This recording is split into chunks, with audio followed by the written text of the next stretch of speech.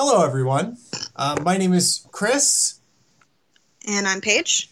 and this is Animates. Today, we are doing our second episode over We Bear Bears. The outro to the show played earlier. I thought it would be nice to do intro, outro. Nice little diddly diddly guitar Twinkie piece. Yeah. So today we are focusing less on characters. We kind of talked about all of the main cast and how cool Ice Bear is. But today would be more focusing on episode stories, themes, that more content related to the show.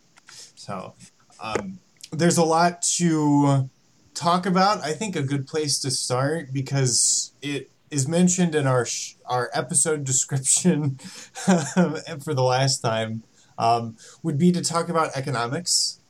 And some of that was kind of teased last time. But it pops up in the show in numerous ways. Pretty much never, I think, overt in the sense that they are trying to necessarily make a statement, but there are nonetheless certain things there. So, for example, Paige was the one to so lovingly say that this show is partially about three millennial bears confronting a situation of late capitalism. They were homeless as children. They are always sort of short of cash and doing gigs. The gig economy shows up quite a bit in the show, which is also, I feel, probably true to San Francisco too. Yeah, definitely. I think the Bears definitely do not have like traditional full-time employment. So part of it is just that it's not fun to watch these Bears go to jobs all the time. But we do see the Bears participate in the gig economy. They do some service sector work that doesn't go well. They do ride share stuff, things like that. But we definitely see that they are frequently in a situation in which they are strapped for cash and looking for a way to cover their expenses. I think they even make jokes periodically about how, like, we don't pay our bills, but they never have quite, we see them doing things that clearly cost money because they don't want to make every episode of this children's show about how the Bears don't have any money. But there are plenty of episodes about how the Bears don't really have very much money, and definitely the Baby Bears episodes, they don't have any money at all. They're homeless children. And there's one actually really interesting episode in which they find $100 bill. Hundy. And Hundy, yes, they call it Hundy, and they treat it like a baby. And the concept of $100 bill is so arresting to them and so fanciful that they can't even spend it on anything. They are hoarding it and treating it as something really precious to them, almost like Gollum with the ring.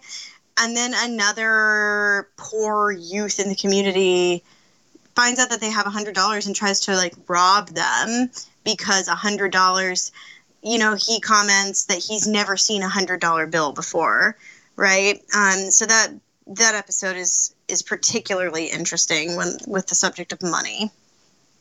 I do think it's interesting, though, that whether or not this is how I live my life as a millennial is not sort of the question, that the Bears still engage a lot in, like, consumerism to a degree. Mm-hmm. I think Panda is probably the biggest offender when it comes to this. Panda's definitely a consumer, particularly when it comes to food. So food is the main thing that they all sort of, I think, spend money on. They go out to eat a lot. They get a lot of boba tea. Mm-hmm. Well, that's something that I relate to because since graduating college, like I haven't been in a great financial situation. I'm in a little bit better financial situation now than I have been. But even in the times when I was in a not great financial situation, where I was willing, what disposable income I had, or where I was willing to spend extra money on myself was always for food. It was always for boba tea or, fancy ramen or something like that. So that's something I personally really, really relate to. And I know a lot of other people who kind of felt the same way. That, well, no, I don't have that much money and I'm not going to spend a whole bunch of money on a fancy handbag or something. But yeah, of course, I'll go out to eat. I'll buy a boba tea. I'll drink a fancy coffee, that kind of thing. I feel I do the same. Usually that extra income, like for food, goes to buying higher quality food from a store or buying organic stuffs instead of the regular version, which it really adds up over time. Mm-hmm. Well, we see the Bears do that too. Buy the most like super duper mega organic, cage-free Happy Chicken eggs that are available at the health food store. Yeah, like organic milk, a half gallon of organic milk at the Kroger the Dillon's down the street is like $3 more than a gallon of regular milk. I would say that milk is the first thing I stopped buying organic, even though it was a thing that I cared most about it being organic. Like eggs are better. Eggs are not that much more. We've been drinking organic milk in my family since I was like 11, and so I think regular milk kind of tastes like shit. But organic milk is just so expensive that pretty rapidly after I graduated from college, I was like, okay, I can't afford to buy organic milk anymore. I actually haven't been buying it recently either because I found out that the only organic brand the store carries is not a good organic brand. They're basically lying. Oh no! So I felt duped. So whatever. Anyway, the Bears Panda is often doing something that I feel is also relatable to millennials, which is focusing on tech, particularly phones. Panda really is sort of a lightning rod for a lot of things that I don't like. And one of those things is like an obsessive attachment to a phone. He calls it Selly, like it's a name. I have a phone. I have a smartphone. It is convenient and useful, but I've never really latched onto it in the same way that I feel like really young millennials and Gen Zers are attached to their phones. Yeah, I think that, like, I don't know. I'm a few years younger than you, and I would say there's only a couple of years worth of millennials who are younger than me, really. I'm at the tail end. And I would say that I'm definitely more attached to my phone than someone in their 30s is, for sure. But I'm not as attached to my phone as, like, a Zoomer is. I've only had a phone since I was 13, not since I was 8. So, but, maybe that's just a personal thing. But Panda's definitely hyper attached to his cell phone and really, really concerned with social media. But Grizz is also really concerned with social media, but in a different way than Panda is. So, there are two directions that I would go in here. I think to say about the phone issue, it partially relates to the fact that the Bears, particularly Panda and Grizz, are really affected by trends and by facts. Yes. Yes. This is something that I think the show captures really well, is how fast trends develop and fade, and how people who are really into those things can get really wrapped up to them very fast and take it too far, or who don't really understand a fad or one of the best episodes where Are you thinking about Tote Life? Yes, I'm thinking about Tote Life. And this is great because it also kind of... The show, I feel like low-key... Hillary's performative, like, liberal wokeness? Yeah, it shits on it. And I love it. Yeah, it's great. I say this as someone who has, like, 6 campus grocery bags, for the record. Well, but, like, 6 is a reasonable number. And that's the whole point. So the Bears go to a store, and they ask for bags, because they don't... Apparently, this has never come up before, but the Bears go to a store... And they ask for bags. And the cashier looks at them like, you don't have a fucking tote? You are literally shitting on the environment right now. You are destroying everything. So you get some of that woke criticism that is really overblown and unhelpful and really clumsy. And of course it's like a Whole Foods they're shopping in. So they get a tote and they suddenly feel really good about it because it's like buy a tote, save a beaver. Some slogan the tote's like cute. that. It has a cute little beaver. It's like the totes are going to help local beavers build their dams or whatever. And there's like a cute little beaver on the tote. But it very quickly becomes about social performance because Tote Life sort of becomes, this tote becomes an inroads to social status. Because everywhere they go with their tote, people are like, oh, you tote? And they're like, yeah, we tote. People start to like Tote them. Life. Oh, you can have this ice cream for free, Tote Life. Or like, oh, it's okay that you bumped into me, Tote Life. You know, they feel included. Yeah, and because of the totes. Because they're basically children, they get really into it. And Grizz especially, well, no, this is one of those cases where Ice Bear is just as affected as the other two. Which is rare. Ice Bear is normally kind of above it, right? But even Ice Bear gets drawn into this, and they keep buying totes. They buy too many totes. And eventually... So many totes. Even those social performance people are like, what are you doing? It gets so bad that the EPA comes out to their cave, and the lady's like, she walks into the cave, and it's just totes hanging on the walls in piles. She pulls them out of this mess, and she's like it's gonna collect it's so fun. It's become like a disturbing horror movie. Like everything is totes. There's this maze of totes inside the cave. Ice Bear's making tote wraps for lunch. They're making tote tea.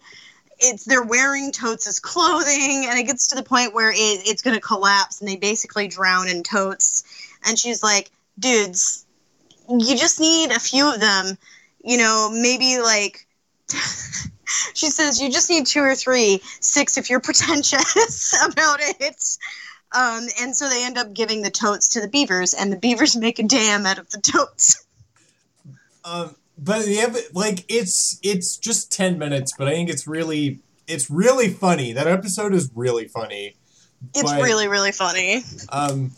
It's one of many... It's one of many episodes where the show takes its time to point out something about, I feel, especially San Francisco, maybe. I have to assume that this is something about San Francisco and about sort of like white woke liberalism. And it just is like, this is dumb. And the EPA woman is the one that really is like, 6 if you're pretentious. That's definitely a poke at that crowd. So yeah, like I feel like as funny as I think the episode is, I have like 6 grocery bags, and I felt like kind of like attacked, you know. And I was like, okay, that's a normal, fine number of grocery bags to have. I agree. I agree. That's a perfectly fine number. Because if you're having a party, that's about the number of grocery bags that you would need, you know. Yeah. So I mean, that's reasonable. if you buy 10 days worth of food at once, that's a lot of stuff to carry. Yeah, definitely. I'd also like to apologize real quick if there were any weird noises in the background. I am making extremely millennial baked goods, and I had to remove them from the oven so they didn't burn. So my bad, everyone, if there were noises. Some of the other ways that the show likes to poke fun at, like, there are numerous environmental issues that pop up. Mm-hmm. And people are like, they go out of their way to appear to really care about it. For example, people who go to the park, sightseers, people who are really into viewing and experiencing nature, the show makes numerous points about how these people are often the worst because they come into the environment, they litter, they disturb the wildlife, and they basically do the opposite of what somebody like Tabes would tell them to do. Mm-hmm. And I think that's incredibly important because it's like they're saying, don't be these people. These people are dicks. Because it's very obvious that these people are made to look like buffoons. Sure. Like, do you have a particular example you're thinking of? Well, there's the beach episode with Charlie. Oh my god, yeah. I hate all of the people at the beach in that episode. So they're in the national park, and Charlie has a secret watering hole that he likes to go to. It's pristine. And he takes the bears, and Panda, of course, has to take a picture and put it on social media tagged with the coordinates. And so... Accidentally, to be fair. Everybody goes to this beach. And they shit on it. It's crowded. They litter. They just destroy the area. And the bears and Charlie scare them away by collecting all of the garbage that those people dump and making Charlie look like a monster. So.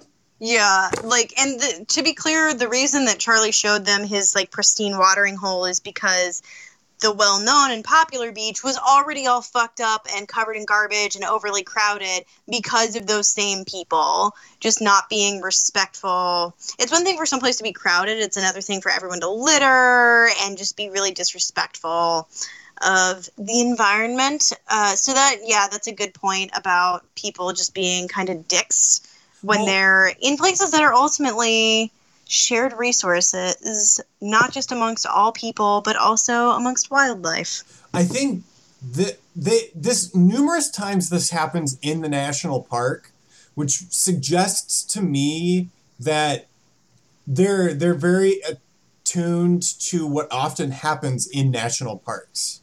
People behave very badly in national parks a lot of the time, and it occurs numerous times, so it makes me think that they know, like, they're aware of that issue and they portray it true to life.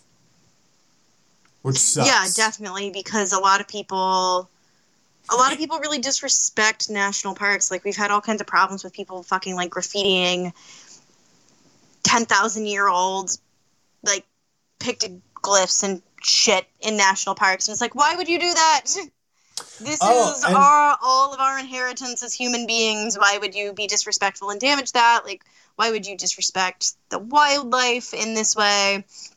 And I think they're really pointing that out because I think that a lot of times the same kind of people who are like woke liberals or whatever also engage in that behavior a lot of the time. Yeah, and so it's like they're kind of making. And I also think it's kind of the kind of thing that, seeing that portrayed as bad and irritating and just kind of lame in a show as a child kind of will put that in your head as you get older, you know? So I think it's a really good thing that they're doing it, actually. Yeah, I mean, it's taking place in California, presumably with Californians. So it's like they're saying, hey, get your shit together.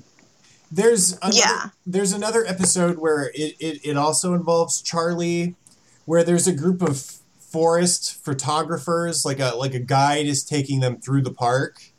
And these photographers are literally like walking up to animals and flashing them with lights. Yeah, the And poor little squirrel looks super dazzled by the lights, doesn't know what's going on anymore. And they're just like, they're treating the park as something to be consumed. Mm-hmm. And they don't really think about it. So I don't know, that just occurs a couple times over and over and over. Yeah, I mean, I think it's really pointing out sort of these, neoliberal subjects who treat everything, including nature, as things that are consumable, that are intended for consumption, because it is a show that very decidedly takes place in the environment that we live in right now, right? It's very obviously a show that takes place in the mid to late aughts, and I think that also really comes through in the theme of isolation in the show, because I think that there's a strong underlying theme of isolation and atomization in the show. What do you think? I think that it was particularly common with baby bears. Mm-hmm. And I can see it with it comes up, isolation in particular comes up with sort of the older bears when they Grizz especially is like very interested in making friends, which is a typical extrovert thing to be worried about a lot. Mm-hmm. But there are numerous times where they talk about friends, relationships, in a way that they always seem to lack the community that they want. Not that they don't eventually build that community. It's not just the bears who are isolated, because it's like the bears themselves, so much of their struggle is they find they're isolated from human society because they're uncouth or they're strange or they don't understand social norms, but they find comfort in their relationships with each other and the friends that they do have.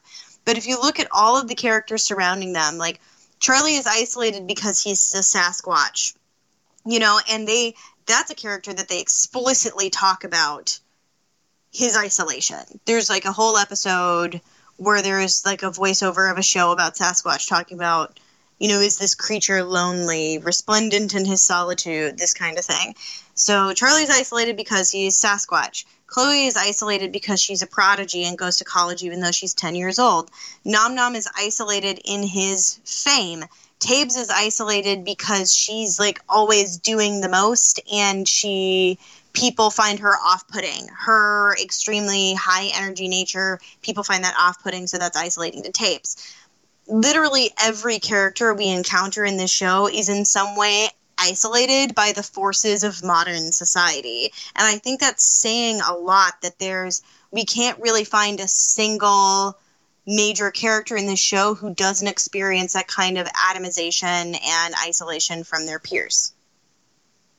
Okay, this is like it's almost tangential, but this also occurs, that episode with the demon?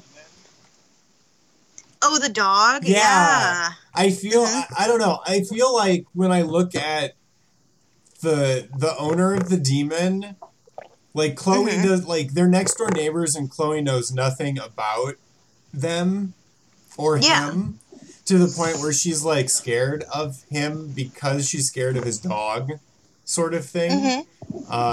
Besides being a cute episode, I feel like it pops up in these little ways. And Panda always trying to make romantic connections and never really succeeding in doing it. Even though he's online dating, he online dates. Okay, so this sort of connects to the social media thing. I've never seen a show incorporate so much social media into it in such an organic, true-to-life sort of way. Yeah, that's very true. That's, I think, a really new thing. And I like that to its credit, there are episodes where it tries to show people what a healthy relationship with social media could look like. For example, early on, the bears see meme videos, and so they try to make their own to become famous. And because of this, they're naturally obsessed with getting views. That's their metric of approval and success. And their videos suck. That's just a fact. But they're very bad. They care about each other and they care about the videos. By the end of the episode, once they've sort of met Nom Nom, and Nom Nom's like, you suck, they've been judged by popular culture, and popular culture doesn't like them. They're dejected, but they go home and they put their video up and they see that their video, like 10 people have viewed their video. And they have one like. One person thumbs it up. And it ends sort of like they're happy with that. Yeah, definitely. And that's the thing is, I think the concept is that, sure, if you want to make something and put it out there, it doesn't matter if you don't get famous because of it. It doesn't matter if not everyone loves it. If you are happy with it, and even if one other person is happy to see what you've put out there, that's great. That's a really, really cool thing. And I think that is the ultimate message of that episode, is that you shouldn't be discouraged from creating things. You should create things if you want to, but don't be so focused on the idea of gaining fame or massive popularity from those things. But then you see other times where I think the message isn't like this is a good thing, but you see some sort of bad aspects of social media, particularly with Panda. For example, Panda, there's an episode where Panda, a cat gets into Panda's room. It's a cat or a squirrel?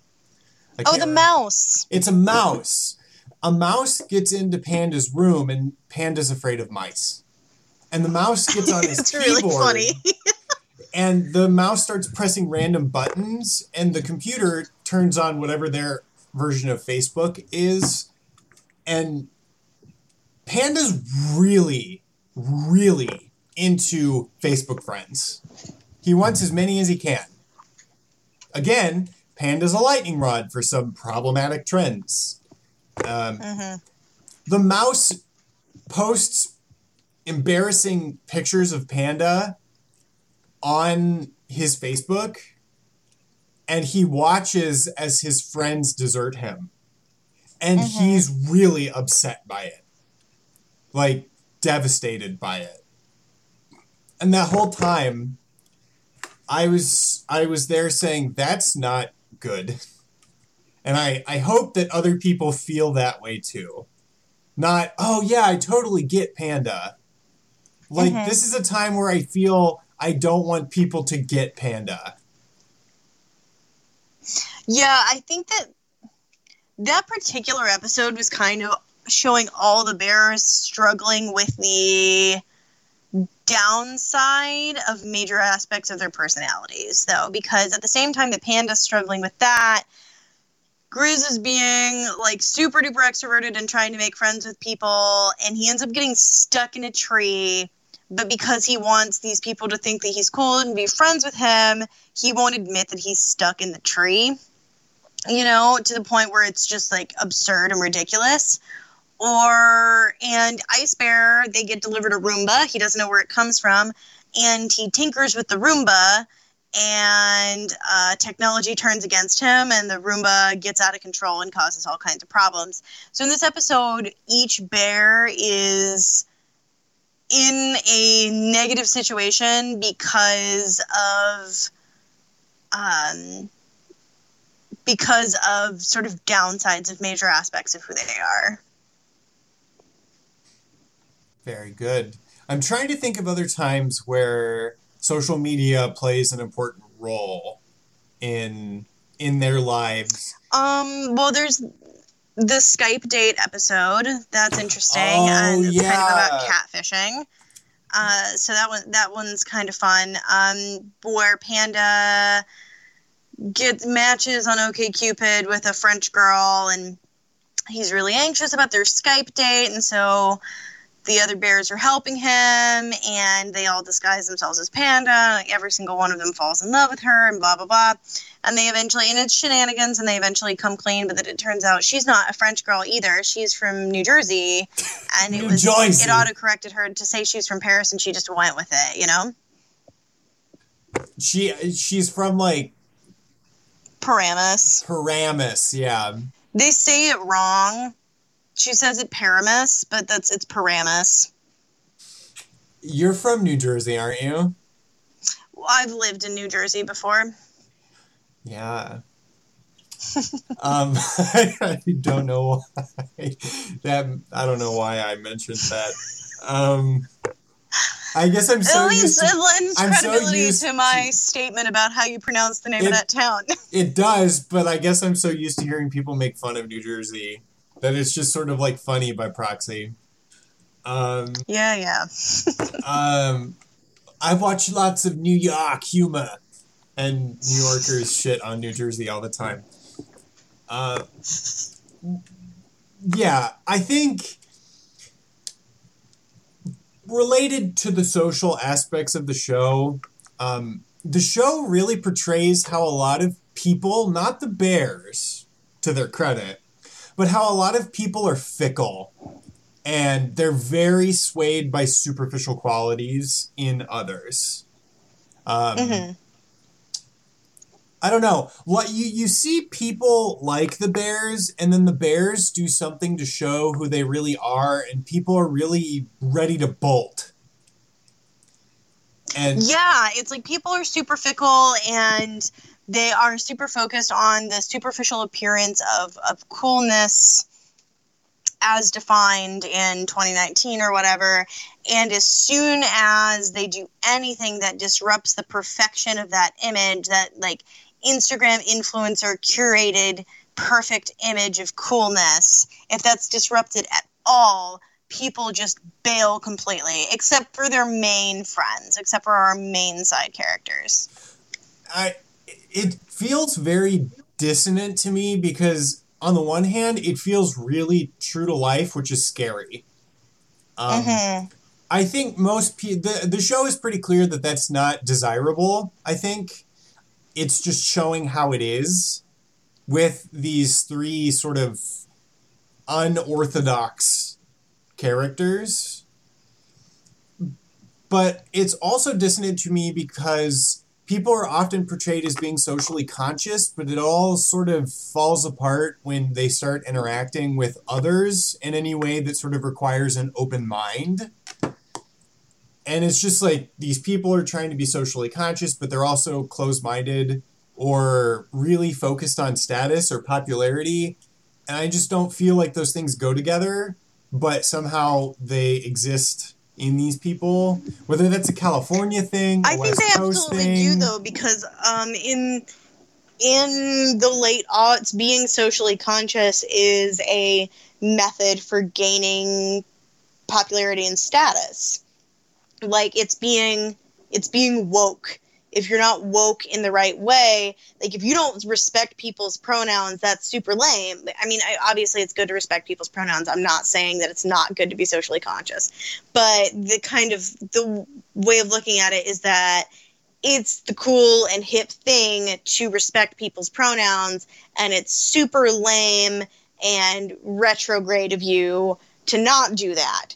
So you have now lost status by, now there's a different group of people you could gain status with in that way. But in the mainstream, it's cool to be socially conscious. Well, I guess the reason it's dissonant for me is that a lot of those positions to me come from trying to adopt empathetic perspectives. And that way of enforcing those things is devoid of empathy. So it's like... it's bad, but it's true to life, I think. Yes. All the external stuff without any of the core. Mm-hmm. And that's, I don't know, to me that's just like, what the fuck is happening? I don't like this. Stop it, show. But... yeah, pretty much. I mean, like, I'm kind of waiting for an episode where, like, Nom Nom gets canceled for something, like... Well, he almost gets or one of the canceled bears for gets his canceled. anger. Yeah, that's true. He almost gets canceled for that, and the bears help him regain popularity. Since we're talking about socialization to some extent, crap. I had a point, and it flew away like a beautiful butterfly. But was it about baby bears? Baby bears was one path that we could go.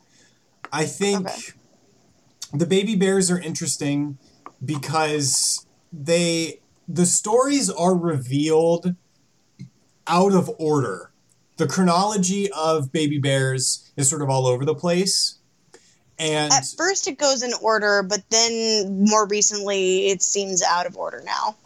Because the first Baby Bears episode we see, they're all together. Mm-hmm. But later in the show, it shows how each bear got on a path of travel. Whether it's Ice Bear and that Yuri, part's out of order for sure. Panda getting out of a zoo in China, or Panda Conservation Center, and Grizz getting rescued out of a tree during a storm. That episode is really great, by the way, because Grizz Grizz falls in love with a giant burrito. And do you want to talk about that? Yeah, okay. So this episode makes fun of restaurants that they have like a eat this much, get a free meal deal. And basically Grizz is a bear and also eats a lot. So he's like, I can win this contest. And so they make burritos for him. And eventually the last thing he has to eat is a bear-sized burrito. And as soon as they put it on the table, he holds it and he's like, I don't want to eat this. I love this burrito. And you're just like, what? His eyes get wide and he goes, safe burrito. And then he like nuzzles it.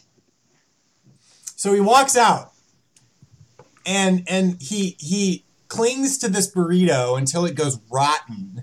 And even then he won't let it go. At the end of the episode, during a storm, the burrito gets struck by lightning. It flashes back to his childhood where we find out why he loves the burrito. He's stuck in a tree, which is the theme for him. And he's a baby crying in a lightning storm, and a fireman has come to rescue him. And the fireman puts on this arm guard that is made of this silver wrap-like material. And Grizz hangs onto it, and the fireman saves him. And this arm wrap material looks exactly like the burrito. Did you sob? I cried.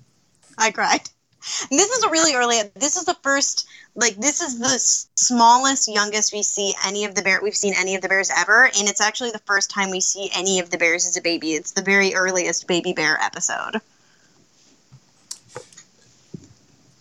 Panda's story isn't sad. It's actually sad to me when he leaves two behind. I mean, okay, no, it is a little bit. You're like, aw. It didn't hit me in the same way as Yuri or Grizz did. Okay, fair, yeah. So the bar was set really high, and I was just like, aw. But it's more like he makes a daring escape, which is very not Panda. But part of the reason he makes a daring escape is because he sees television. He sees anime. He sees a magic book, and he sees like Sailor Moon, basically. A magical girl of some sort. Baby bears experience homelessness as they try to find someone to love them. It's so sad. They're trying to find surrogate parents. And they go to a pet store, and they do get adopted, but they can't stand being without each other, so they choose community over having a home, which is... It's very troubling that they have to make that decision. For sure. But like it's heartbreaking because it's like you want them You really want them to be looked after and cared for, but you also don't want them to be separated. These bears, a lot of their episodes focus on finding food. In the Hundo and the Hundy episode, Grizz says, no, but seriously, we haven't eaten in 2 days at the end of the episode. Yeah. When they make a joke He's about like, how hungry they are. And you're just like, fuck! Yeah, he's like, we need to eat. It's been days. And it's like, oh my God, they're children. And that might explain actually why they're so much smaller than normal bears would be. Oh, they're stunted they're from malnourished. So yeah, I mean, it's a lot of it. A lot of it under the surface is like really heartbreaking because they get taken advantage of really frequently. Like, I think the first time we see the baby bears as a trio, they invite another hitchhiker to share their cardboard box with them because he shares a granola bar with them. And they wake up in the morning to find that he's stolen their box. Like, all they have is a box. They're stranded in the desert, and all they have is a cardboard box. And an adult human being steals it from them.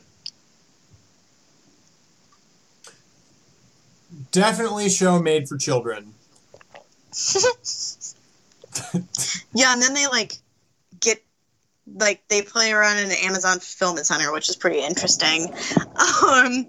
But, yeah, I mean, that's the thing is, like, the baby bears are just they're doing their best. They want to be looked after. They want to be loved.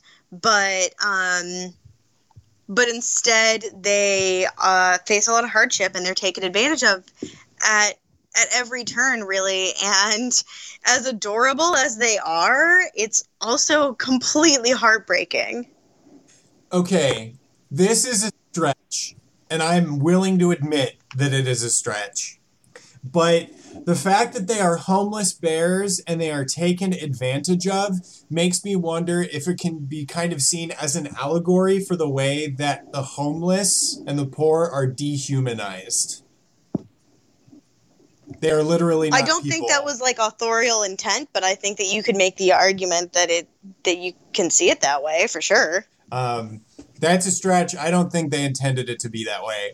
But no. They're not humans, but they are homeless and poor. So it's like a literal allegory. What do you think about the Baby Bears episode where they're on the island? I think this episode just further hits me that as children, the show really goes out of its way to show how terrible adults are. Mm-hmm. That's okay. That's really, we always got hints of that in shows like the Rugrats. Mm-hmm. But this show is very overt about how adults, particularly adult males, are assholes.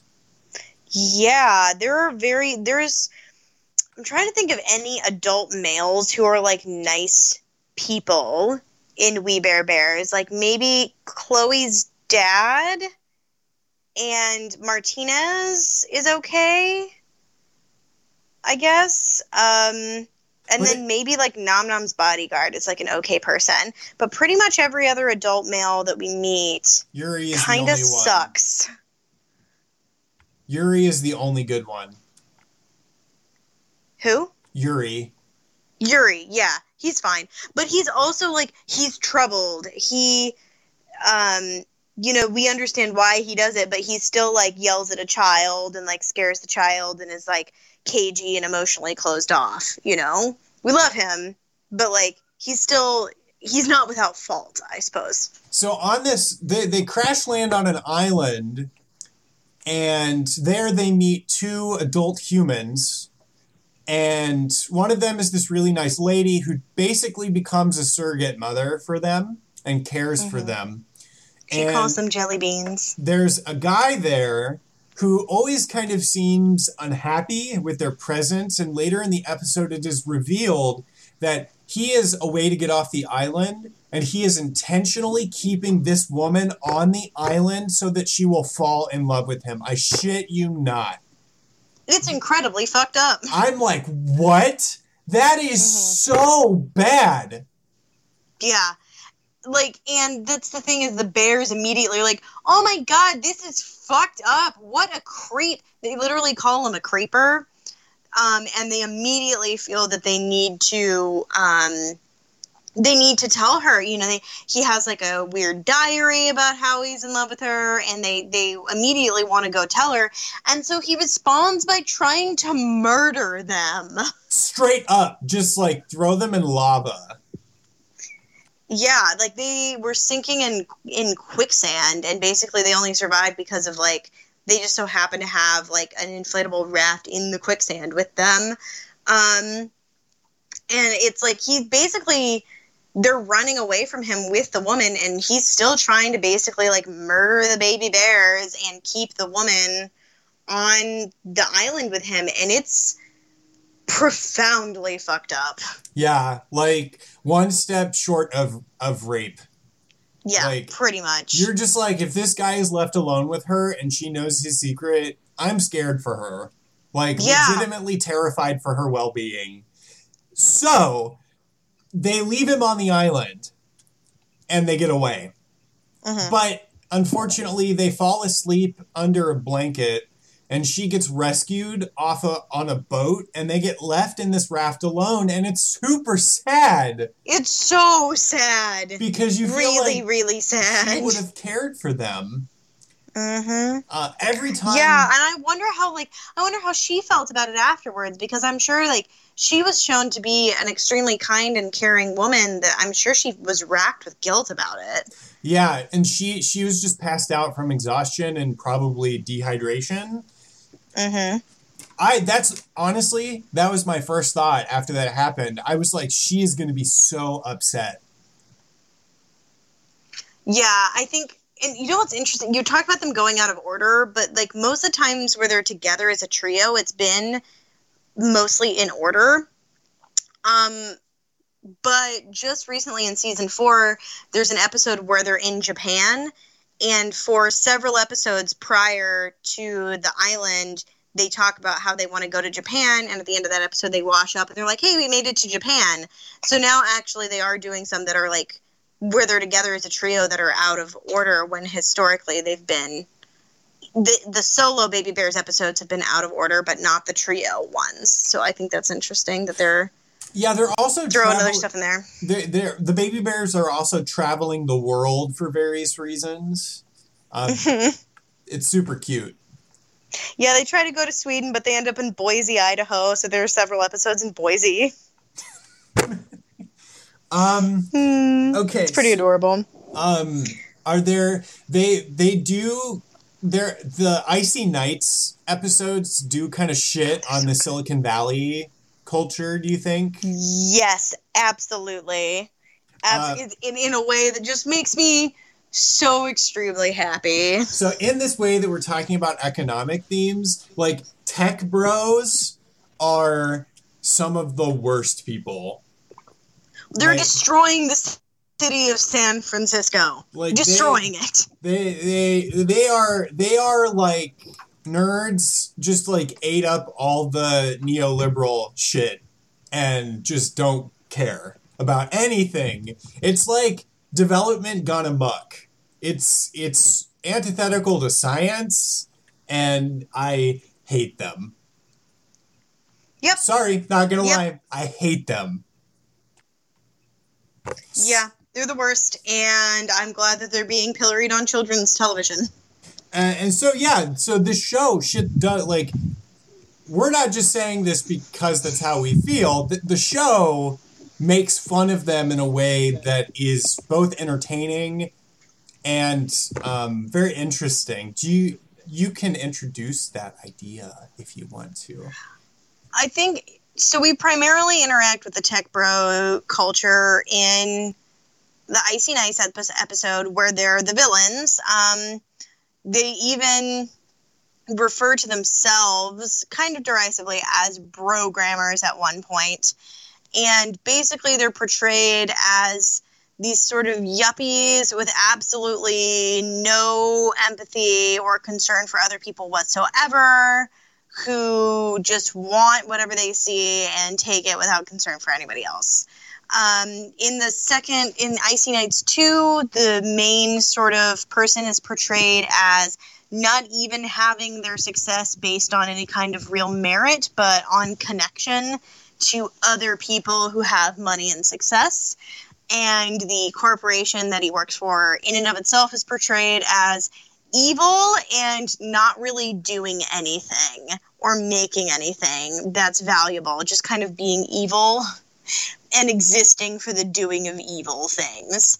And obviously, while that's like an extreme portrayal of the Silicon Valley tech culture, it's not entirely unjustified, especially when basically the entire Bay Area is being destroyed by that business culture that is making it a completely unaffordable place to live and pushing everyone who is not a tech billionaire out of the area. Yeah, like let me clarify. When I say hate, okay, my position is much more complicated than that, but it really centers around people really not thinking about others. That and this episode, the whole basis of this is that Ice Bear is drawn into something because of another person's selfishness. And Ice Bear takes out his he takes back what is his. That's really all it's about. It's Ice Bear defending himself and his creation, because Ice Bear has a strong attachment to his creations, to objects. Again, partially relates to what we talked about last episode. So Ice Bear does everything justifiably, and I feel like that one guy is a lightning rod for tech bros in general. Selfish. They do not consider others' emotions. They only care about what's in it for them, what they can create, their own ideals, and what's happening because of their actions doesn't really matter. They always love to tout. Oh my God. Okay, you want to know what the worst part? As a scientist. As a scientist, it is common for people to say, what I create is not my responsibility related to how it's used. And to some extent, I agree with that. However, there's a difference between, say, developing a vaccine. No, developing a chemical that could be used to create medicine, but could also be used to create poison. Right? There's a difference between thinking about it and being like, you know what? Be careful. This could be really good, but it could also be bad. But I think it could really help a lot of sick people. And between saying, oh, well, yeah, this thing I'm making could be used that way, I guess, but it's not really my responsibility. Right? I can't be held responsible for creating this thing. And that's the whole tech ethos, is that sure, the way that the Facebook algorithm works that we created to make as much money as possible also radicalizes people and is leading to has led to a genocide. But we're not responsible for that. I don't think we're responsible for the direct consequences of the algorithm we created to make money on real life politics and real life people who are being murdered, and we shouldn't have to change anything or be held responsible for that at all. Like, when a scientist says it, what they mean is that they've considered it could be used badly. Like, they've thought about it. And I guarantee you there are people out there who have found something out and have decided not to make it public because they decided, you know what? That is true, but also, like, I don't think it would be used responsibly. Right? There's a difference between using it after very careful thought and just sort of saying it as a mantra. And when it's used like a mantra, people, I feel like, have used it as an excuse not to engage in empathy or considering possible consequences.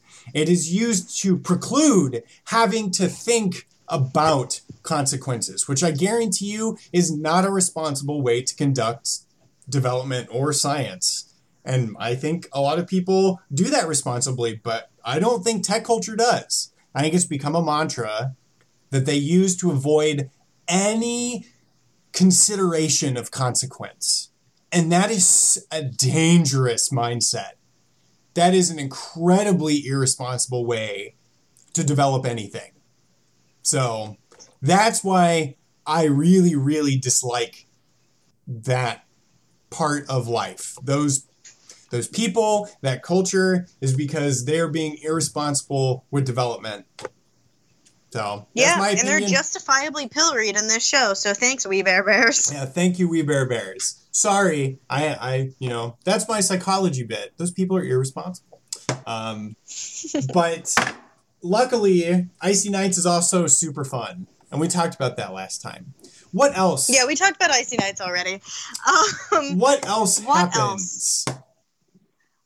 I think, okay, so I remember at the beginning of the first episode, you said, I have a point that will go better at the end of this than at the beginning, so I'm going to save it. Do you remember what it was? I should, but I'm also, I'm thinking of many things all the time. So I think it got lost in the shuffle. I think that if we look through the show, we do see good examples of social ideals, because we kind of talked about the bad side. For example, we see people like Lucy, who is actually like out there doing good work. She works hard in agriculture to do like good stuff, and she's kind, empathetic. She's also Panda's main love interest.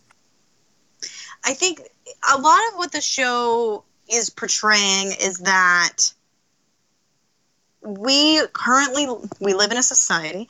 I hate you.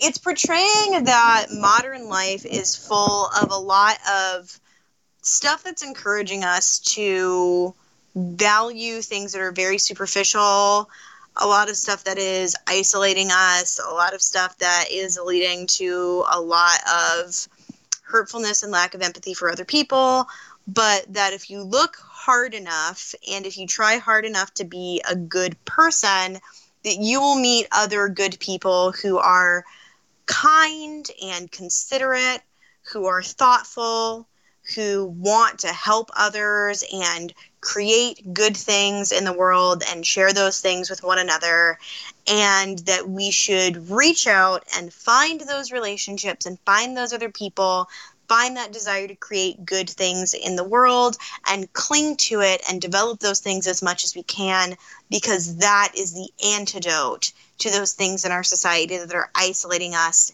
and leading us to value the superficial and killing our empathy. That, I think, is the overall emotional and social ethos of the show.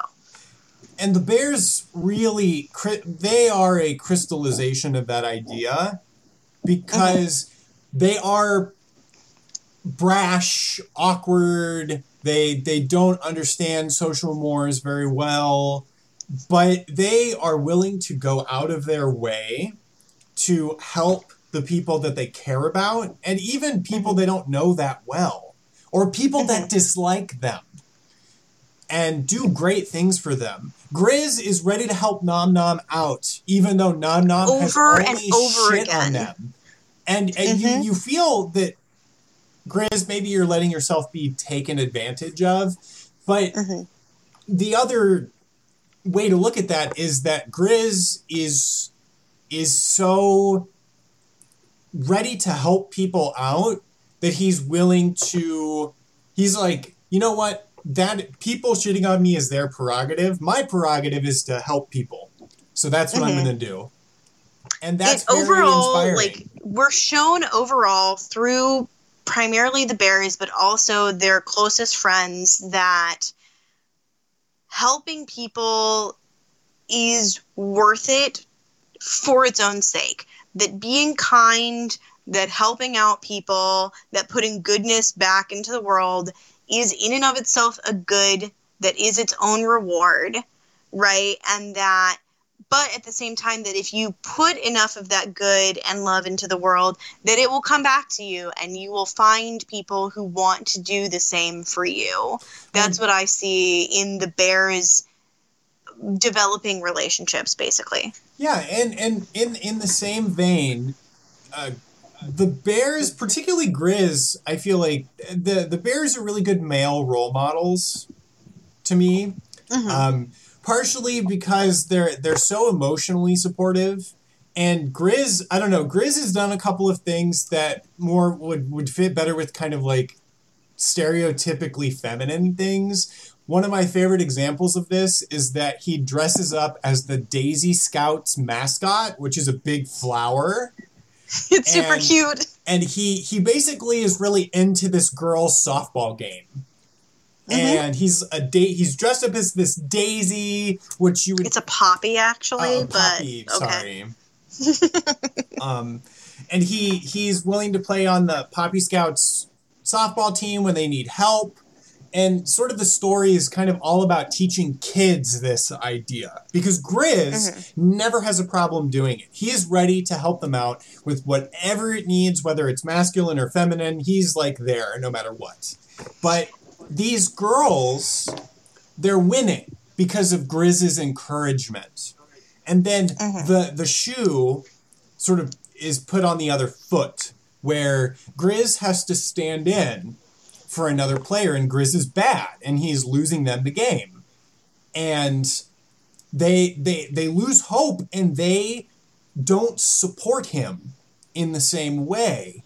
And they come to realize, thanks to Tabes, that they need to do the same as Grizz has done. That you can't just rely on others. That you also need to pay this emotional support. You got to pay it forward. And as they start to cheer to Grizz like he had cheered to them, Grizz is able to feel supported, and he starts performing better and is able to carry them to victory. And they do it even though he's doing poorly. They don't just do it when he's winning. They do it when he's having trouble. And watching these young girls come to this realization and seeing them learn it is just a very powerful example of this whole idea.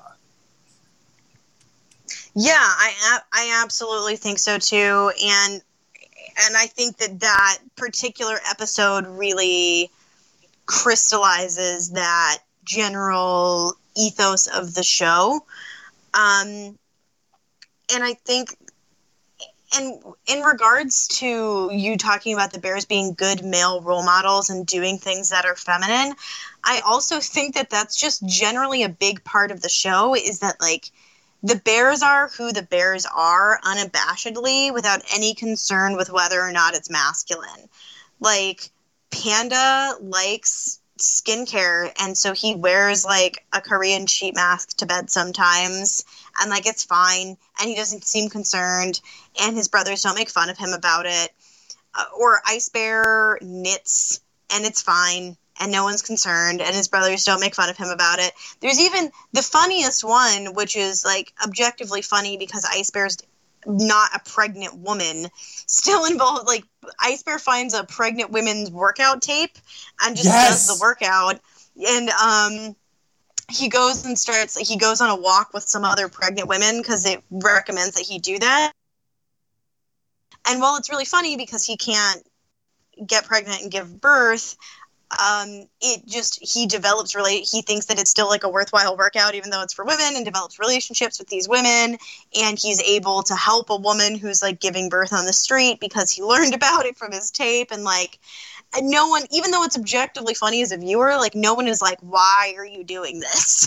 Like, no one really questions it or anything. They all just kind of do whatever they want regardless of whether or not it's masculine or feminine. Well, and Ice Bear is interesting because out of all of them, he's the one that is most stereotypically male. In presentation, sometimes, right? He's quiet, he's serious, he's lower on expressed emotionality, But what oftentimes comes off as this serious type, in many cases is exposed as not being who he is, because there are times where he encounters something cute and he's like, I will protect you. And he shows this immense, very targeted and intense desire to nurture something. For sure. Like, and his pursuits, although he approaches it with a very intense devotion, a lot of them are something you would are like home economics in general are a big thing of his. Cooking, knitting, cleaning. He wears aprons that are frilly, and it's great to see this person who you think, oh wow, yeah, he's very serious and very like withdrawn. That facade just kind of like melts away in very brief but enlightening moments. Particularly when Ice Bear is like, I think, it's worth saying that he has that close relationship with Chloe, the child, and he is very committed to like protecting her and nurturing her and helping her, succeed and do things. And he comments in the first episode where they meet her, he says, Ice Bear has never seen a small human. Like he clearly feels that desire to nurture her. Or in the episode where Panda's like, I'm not cute. Do you guys think I'm cute? Ice Bear just like blushes. It's just really, because like, Panda's adorable, right? Like it's a cute thing, and it makes Ice Bear feel things, right? He actually is very, very soft-hearted.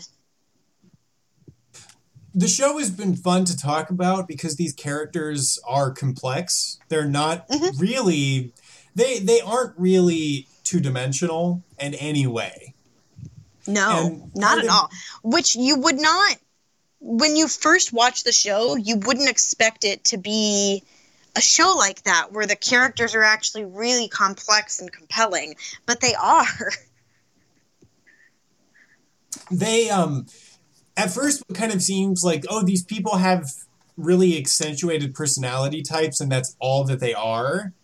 No, like Grizz is super extroverted, but it's expanded upon in so many different situations that it's always more complex than just he likes people or he has a lot of energy. The ways that it comes out and the benefits and the issues that those things create make them complicated.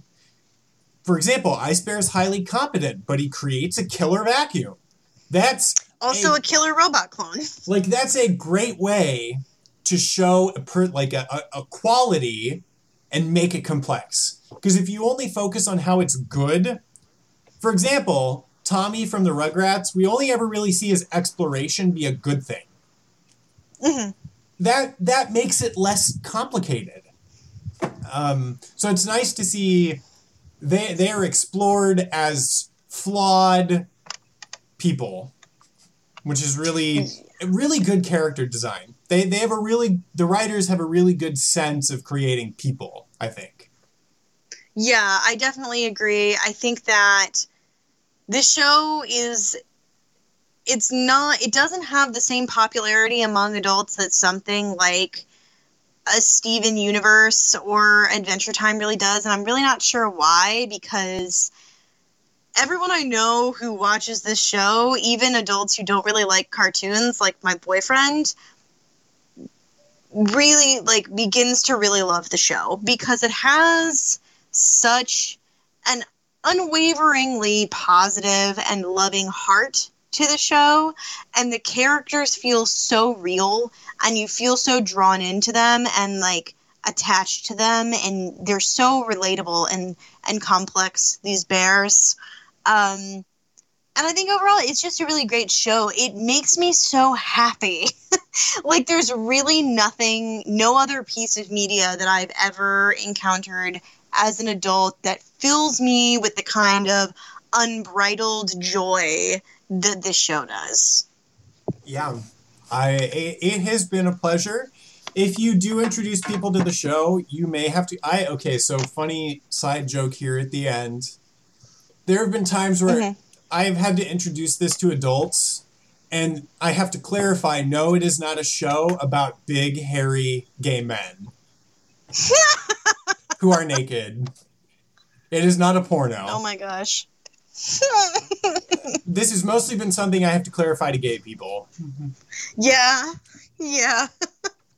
No, but yeah, I mean, I really cannot recommend this show enough. Like, if you're sad, watch the show. If you have children, watch the show. If you're happy and you want to be more happy, watch the show. It's really great in pretty much all circumstances.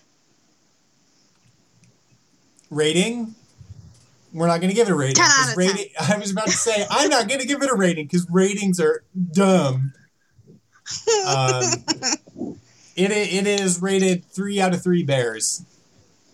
There we go.